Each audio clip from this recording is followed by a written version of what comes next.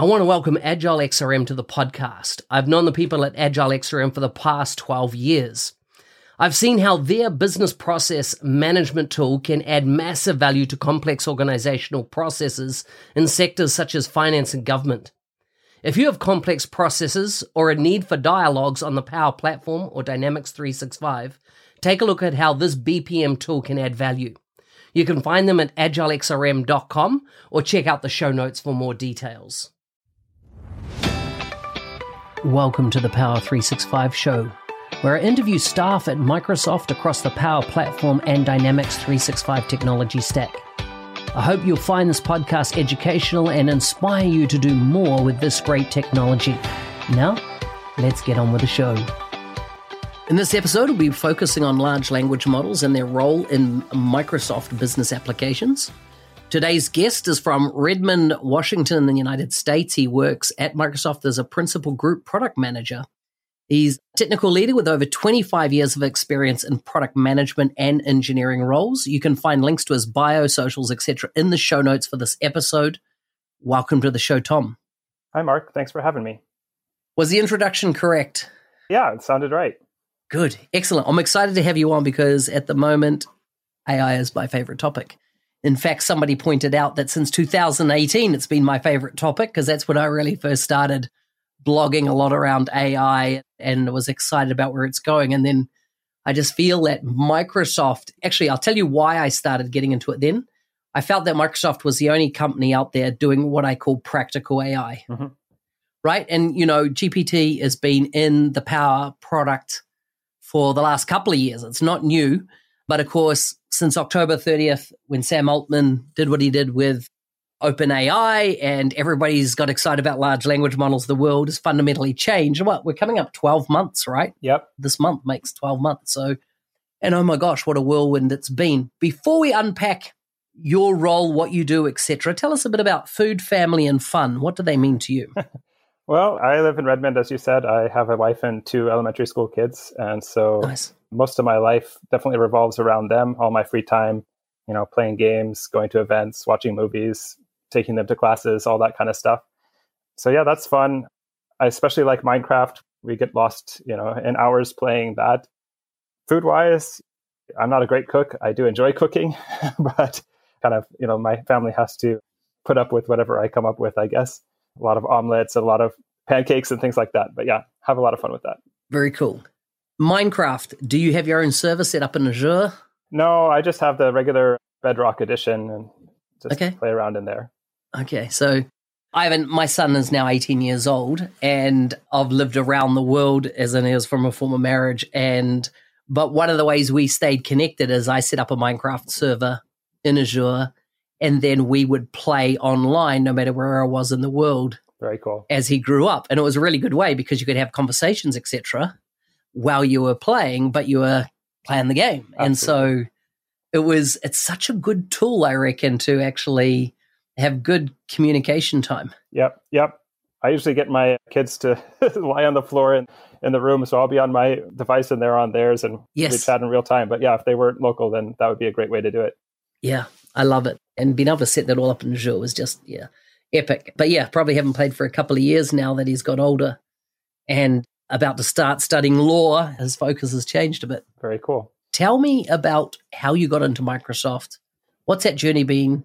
And bring us right up to what your role is today and what you're doing. Yeah, absolutely. So I joined straight out of school. Actually, I first joined as an intern because my roommate across the hall from me had an internship here and just raved about the experience that they had had and sounded like a lot of fun. So, all right, I'll go check that out. I also fell in love and came back for a second internship, actually, and then came back full time. So it's almost the only kind of real job that I've ever had. You know, I moved around in the company several times, but it always has that same sort of bedrock culture and approach. So it feels different jobs, but kind of one job family, if you will. Yeah. So you were there from Gates? He was, yeah. So this was my first internship was in 96, and then I started full-time in 1998. Amazing. Yeah. And so the theme throughout for me, most of my positions have involved insights of one type or another. So I started as a developer working on an online learning tool. So trying to bring students insights back when online learning was not so common as it is today, doing some of these kind of distance, universities and corporate training, things like that. Then I spent a number of years doing insights for developers in Visual Studio, doing unit test generation and ethics cop and prefast, basically helping you find issues in your software and correct them so that we could all enjoy more reliable software. And then I spent about a decade in Bing and Bing Ads, most of that time working on the knowledge graph there. I used to joke that we were trying to learn everything there was to know about everything. So no matter what question you asked, we'd be able to answer. Kind of before ChatGPT came along and gave you a natural language way of doing it, we were a little bit more structured. But that was a really fun time. And then about 2.5 years ago or so, I came over to business applications and thought there's a real opportunity to kind of help people get more insights, be more efficient in their work, right? We all spend so much of our time working. And so if we can have some impact on that, I felt it would be a really important thing to do. And I love it. I feel like every day I'm getting to hopefully get a little bit less toil in people's day-to-day life and help them get more satisfaction, get more enjoyment, get more done in their work. So that's what I do these days. So how does that practically hit the technology that we might see or use in our day-to-day? Yeah, so our team is called Copilot AI team. So we build the AI that is sitting between the foundation models and all of the applications, whether you're talking about Power Apps, Power Automate, and many others, or all of the Dynamics ones. And so the manifestation really is this idea of Copilot, and Microsoft's vision for Copilot is this idea of a real-time collaborator, right? It's not something that you just automate everything and go on vacation for a month. It's really about sitting there with you, embedded in your flow, understanding your context, and helping you get done whatever task you have. And so that manifests different ways for us, depending upon whether you're working on an email, working on a sales deal, will help you write the email, or whether you're working on building a Power App, then we'll help you either create the table behind that, give the right instructions to GPT to help build that table, or maybe arrange the controls on the screen of the app and edit those as well. And even let you add Copilot to the app that you're building so that your users can also get a Copilot. Yeah. So you're saying that this is the intermediary between if I was using Copilot in Power Automate or if I was using it in Power Apps. It's the working piece that applies across the Power suite of tools. That's right. Yeah. It's not quite as unified as that just yet. We're getting there. It started out by a lot more pieces, right? Okay, let's go and build one thing for Power Automate, and now let's do something slightly different for Power Apps. But yes, over time, those are becoming more unified and kind of a more common layer of abstraction that sits in between the foundation models and the apps themselves. So does it have awareness of me in that context? And what I'm alluding to here is that, the Office graph kind of knows what I'm working on, what documents, Teams, etc., knows the calls that I'm having potentially with customers, things like that. Is it feeding that into the awareness, or is it only purely based on what you're prompting to do, or is it understanding me and my working behaviors and how I could be more efficient? Yeah, it's getting smarter and smarter over time. So the first versions were fairly unaware of context, right? Think static prompts that give you some pre-canned output. And then it got more advanced. We started doing things like fine-tune model for Power Automate to create a flow, right? Where we trained that model specifically on many, many examples of flows and descriptions of flows. And so now it started to feel a little more contextual because you're describing what you want and you're getting that flow out. But the reality is the underlying model is the same for you as it is for me.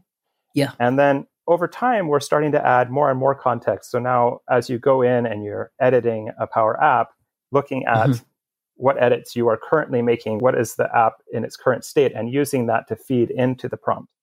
We also use examples. Currently, they're not specific examples per customer, but over time, they will start to be more specific examples per customer.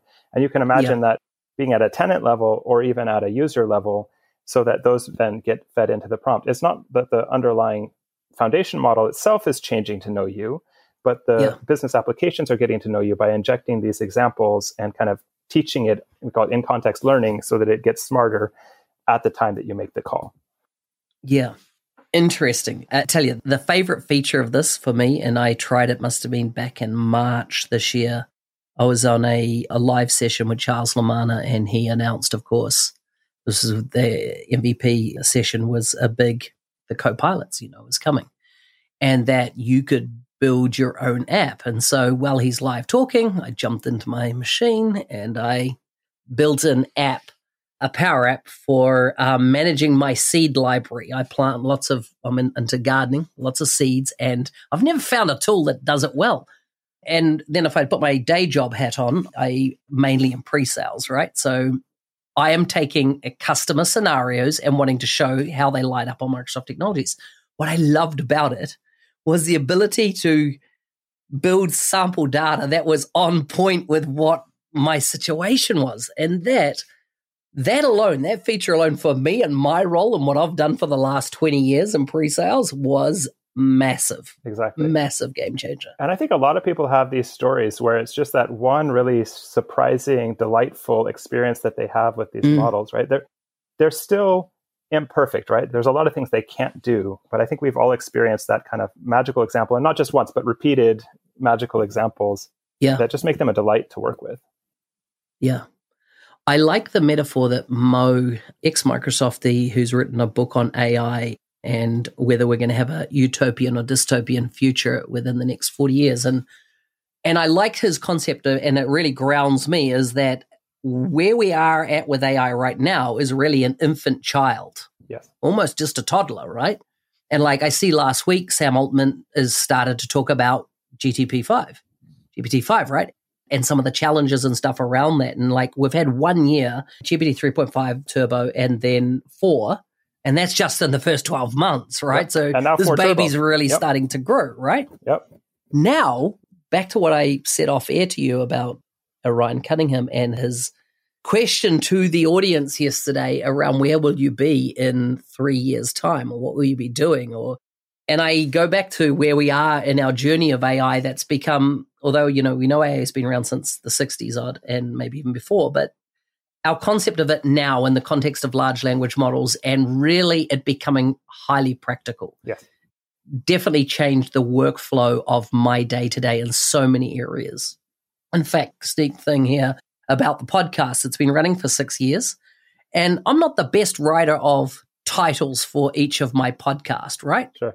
After 6 years, twice a week, it gets pretty generic. Since I have now AI read the entire transcript and come up with 5 potential titles for the show, I've seen over a third increase in traffic to the podcast because of the title rewrites. Yeah.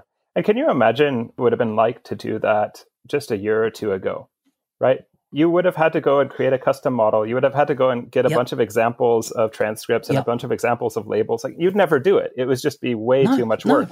But that's the magic of these models, is that they're finally big enough, general purpose enough, and easy enough to deploy that you can use them all over the place, right? Yeah. And that's the explosion that we're seeing right now, and what makes it so exciting to me. When you look from your position inside Microsoft looking out and you're seeing the data sets that you're analyzing and perhaps the industries, are you seeing any kind of industry and market adopting this quicker than others? And particularly thinking, what are the use cases that are coming to the surface? I think there was a stat yesterday that showed it's a 2x improvement on writing Power Automate. So creating a flow is 2 times as fast now. That's massive, right? If you imagine everybody could 2x their day from a productivity perspective, what other things are you seeing? What are the trends? Yeah, it's really across the board. I think we see customers from all walks of life who are approaching this. I mean, we even see, some like financial services companies that you might think, oh, that's highly regulated. Maybe they might take a while to jump in. And, they are, of course, more cautious, but they are also finding ways to bring value, let's say, to their own employees, right? So how do they deploy, let's go and use Copilot to create a bot that you used for employee-facing work, right? As a way to get started and still get a ton of value out of this. We see kind of communications companies also looking at how to improve, kind of get more people coming and building automation, right? And how Copilot makes it easier for them to do that. And so that it's less time, it's more people being able to access these things. We see, customer service, we see our own customer service group getting significant wins in terms of how long it takes to complete a case And of course, you see also customer satisfaction goes up there as well, both because of the accuracy, but also because, hey, who wants to wait longer for their case to be resolved? Just by getting it faster, the satisfaction also goes up. So it's kind of all over the place that we see this taking off. How do you, in your role, because as somebody outside Microsoft, I feel like I'm drinking from a fire hose, right, this year, more than any other, how are you maintaining the level of continuous learning that you must be on because of the speed that things are going at? Yeah, it definitely feels like a fire hose, right? I mean, I think we're very privileged to sit where we are because we have so many different sources of that information, right? We're learning from our customers every day, talking about what they're trying to accomplish, talking about what they're seeing or hearing from other vendors. Obviously we have the news itself constantly bringing us all kinds of information. We have partnerships, and so we hear from our partners on a regular basis what they're thinking about, where they're going, and have conversations with them about that. We have our own research organization. We have our own product teams. Obviously Microsoft's a very large company, so there's a lot of different people. And Copilot, I think, is really the only example in the last 25 years that I can remember where it felt like a whole company thing. And, Microsoft is probably almost an order of magnitude larger than when I joined. And so the whole company means something different now. But almost everybody I run into, almost every team, has some aspect of Copilot that they're working on. And so there's a lot of this kind of cross-group exchange of ideas, and it feels very collegiate. It's, all these brown bags and internal events and things like that on top of all of the external ones, and so you just have to pick and choose. There's plenty of information out there. It's not like, oh, I can't find it. Oh, I've never heard of what's going on. It's more a question of how do you prioritize and how do you choose where to go a little bit deeper. That's an interesting concept of you talking about this very collegiate type of environment, because I've worked with Microsoft for 30 years now in the ecosystem. And of course, it's not always particularly between product groups had a love on each other type relationship. And it's interesting how this bit of technology, it doesn't matter whether you're in M365, whether you're in Azure, whether you're in, I assume, even the gaming and the product divisions, R&D, etc., it really is permeating every part of the business. And I assume that the collective knowledge or the cross-pollination, right? And so they'll be looking at it from a very specific area, and you see that and you're like, you know what? We could use that, in, are you seeing a lot of that? Like, I hadn't thought about it like that, and therefore we need to bring this to our group. Yeah, absolutely. We see that all the time, right? Learning from what Office is doing. In our early days, we took a lot of inspiration, a year or two ago. We took a lot of inspiration from what GitHub Copilot had done, because they were sort of the first on the scene with this.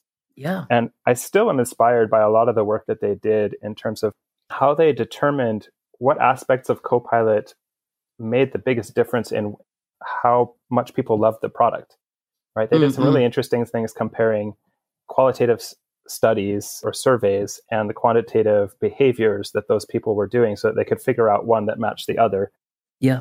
And so we took inspiration from that. But there's a very concerted effort to create these forums across the company at the very senior levels, but also through things like internal machine learning conferences and other more Copilot specific forums, where you could probably spend a good part of your week attending these things if you had the time.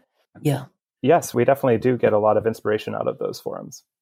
In what you're doing, is hardware slowing you down at all?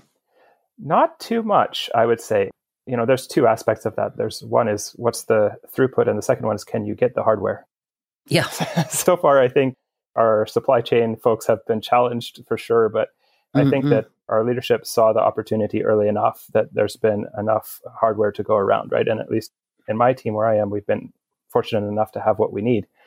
In terms of speed, it's hard to get too caught up in it for two reasons.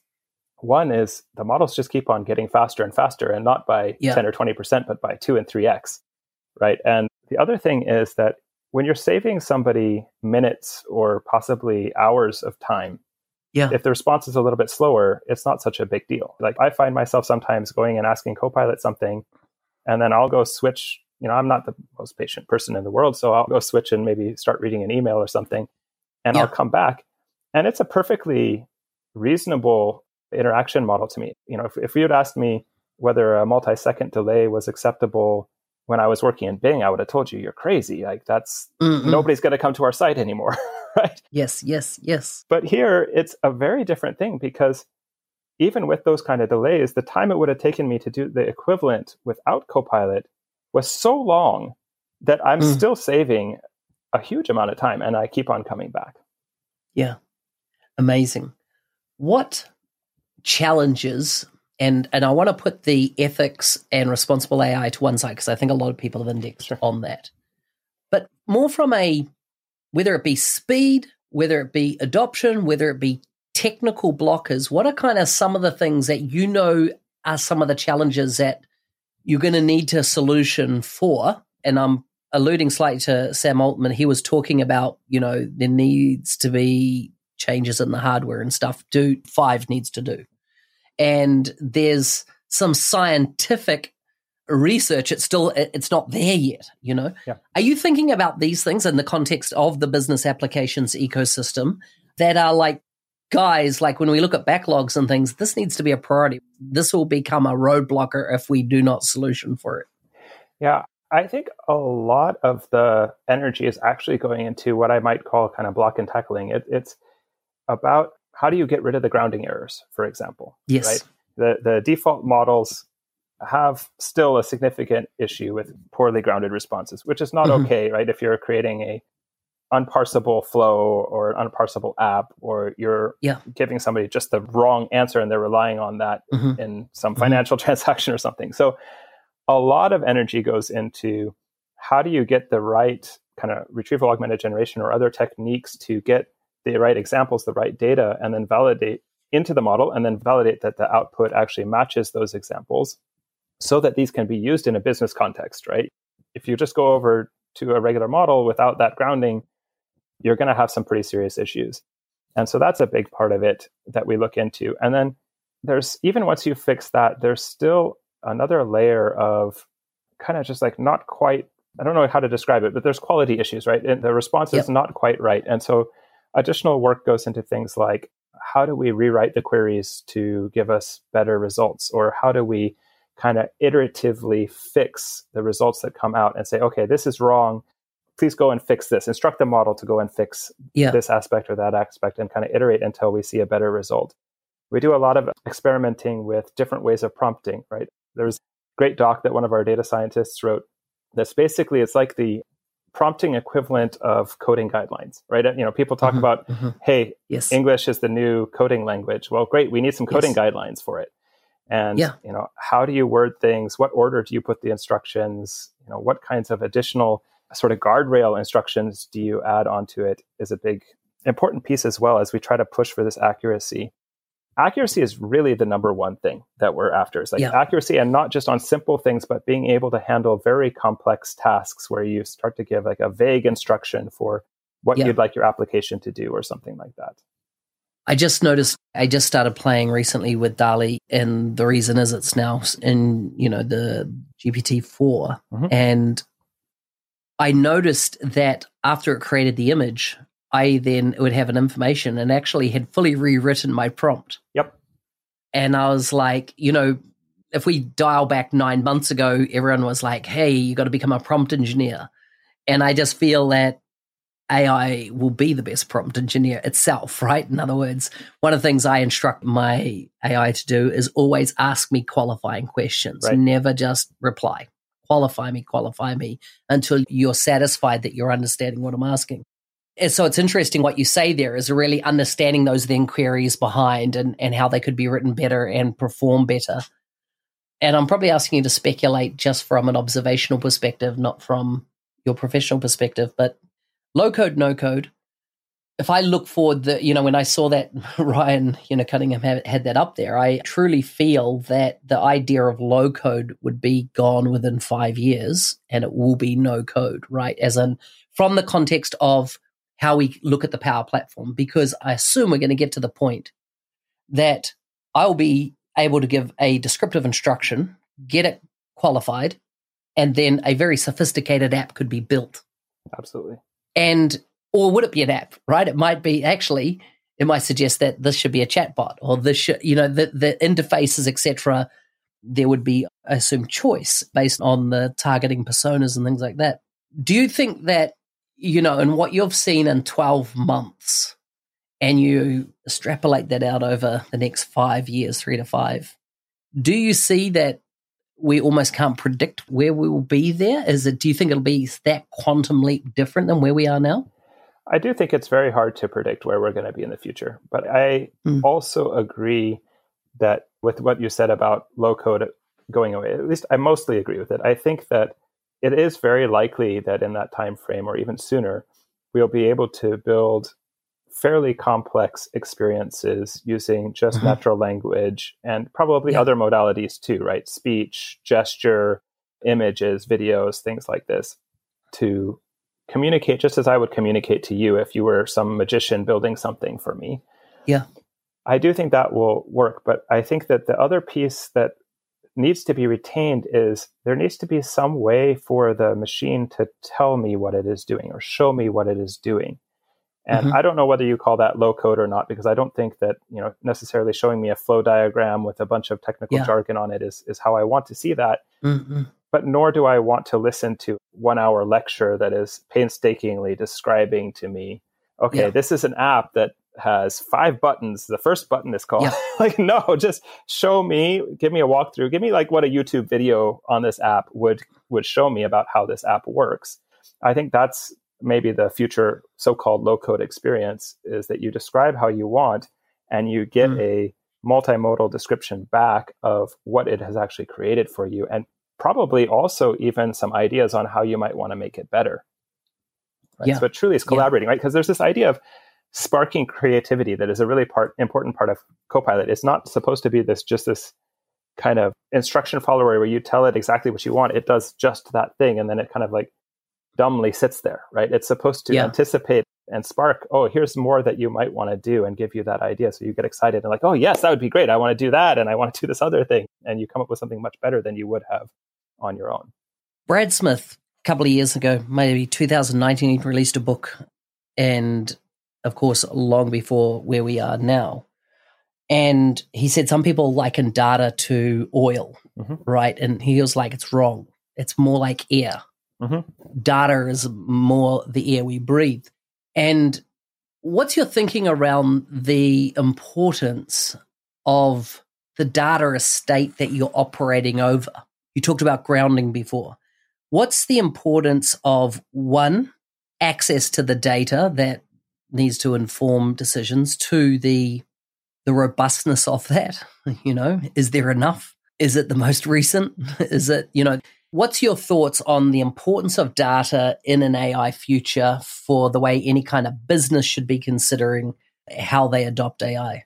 I mean, it's absolutely essential. Without accurate and complete and up-to-date business data, the AI can only guess. Now, it can guess pretty well. Like maybe it can guess better than a human would, but it's still guessing. It's not going to guess exactly, how many widgets do you have on hand? How are you going to know that if you don't just go and look it up?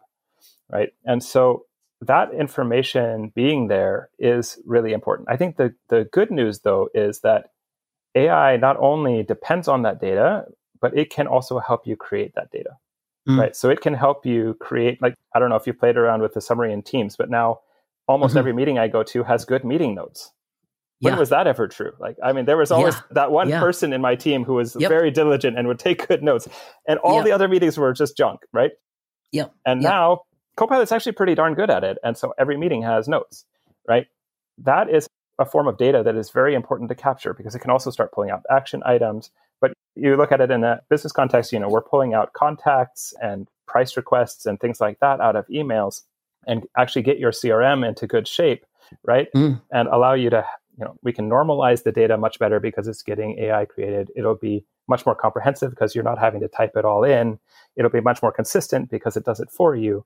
And so there's a virtuous cycle that is starting to be created where the AI is creating better data, consuming that data, and getting better at creating that data. And I think we'll see that flywheel continue to its kind of natural conclusion. Yeah, I like it. In closing, Tom, is there any advice, I suppose, you could give to kind of 3 audiences that listen to the show? My 3 audiences are people using Microsoft business applications. That's the Power Platform as well as the Dynamics 365 suite. They are then consultants that generally working for partners implementing these technologies as part of their career. And then the third group, often Microsoft sellers in the field that want to understand more, they can do it on their commute and things like that. With that audience in mind, what kind of recommendations would you give them around how they can keep themselves, or what should they be focusing on when it comes to that fire hose? Because they want to stay current. They see a future where they're going to be full in with AI and it's going to be part of their life and they want to adopt it. Yeah, what advice? Yeah, I mean, I don't think there's any substitute for just using it, right? So try and figure out how to get your hands on this and make time in your day to go and use it, because it'll help you get past the hype and understand, okay, great. Yes, it does have some flaws here, but it also is really amazing in these cases. And it'll allow you to make better decisions when you're talking to your customers or your colleagues and say, hey, I think you should use it in these 10 ways and maybe not in this one or two other ways that are not quite ready yet. Because this space is moving so fast that if you're just trying to kind of like stay on the sidelines and watch it go by, you'll miss it. You need to jump in, get in the stream, play with it, especially in Power Platform is really easy to get started. But also, in Dynamics as well, if you can get yourself an instance and try it out and watch that. And then besides that, we also have, we're doing more and more content creation for Microsoft partners. A lot of the folks you just listed would have access to that content. We have this site, aka.ms/BA Copilot, as in Business Applications Copilot. So many demos, presentations, documentation. We're constantly putting information up there. So I would watch that as well. But I think there's really no substitute for just trying it, using it day to day yourself. Hey, thanks for listening. I'm your host, Business Application MVP Mark Smith, otherwise known as the NZ365 guy. If there's a guest you'd like to see on the show from Microsoft, please message me on LinkedIn. If you want to be a supporter of the show, please check out buymeacoffee.com/NZ365 guy. How will you create on the Power Platform today? Ciao.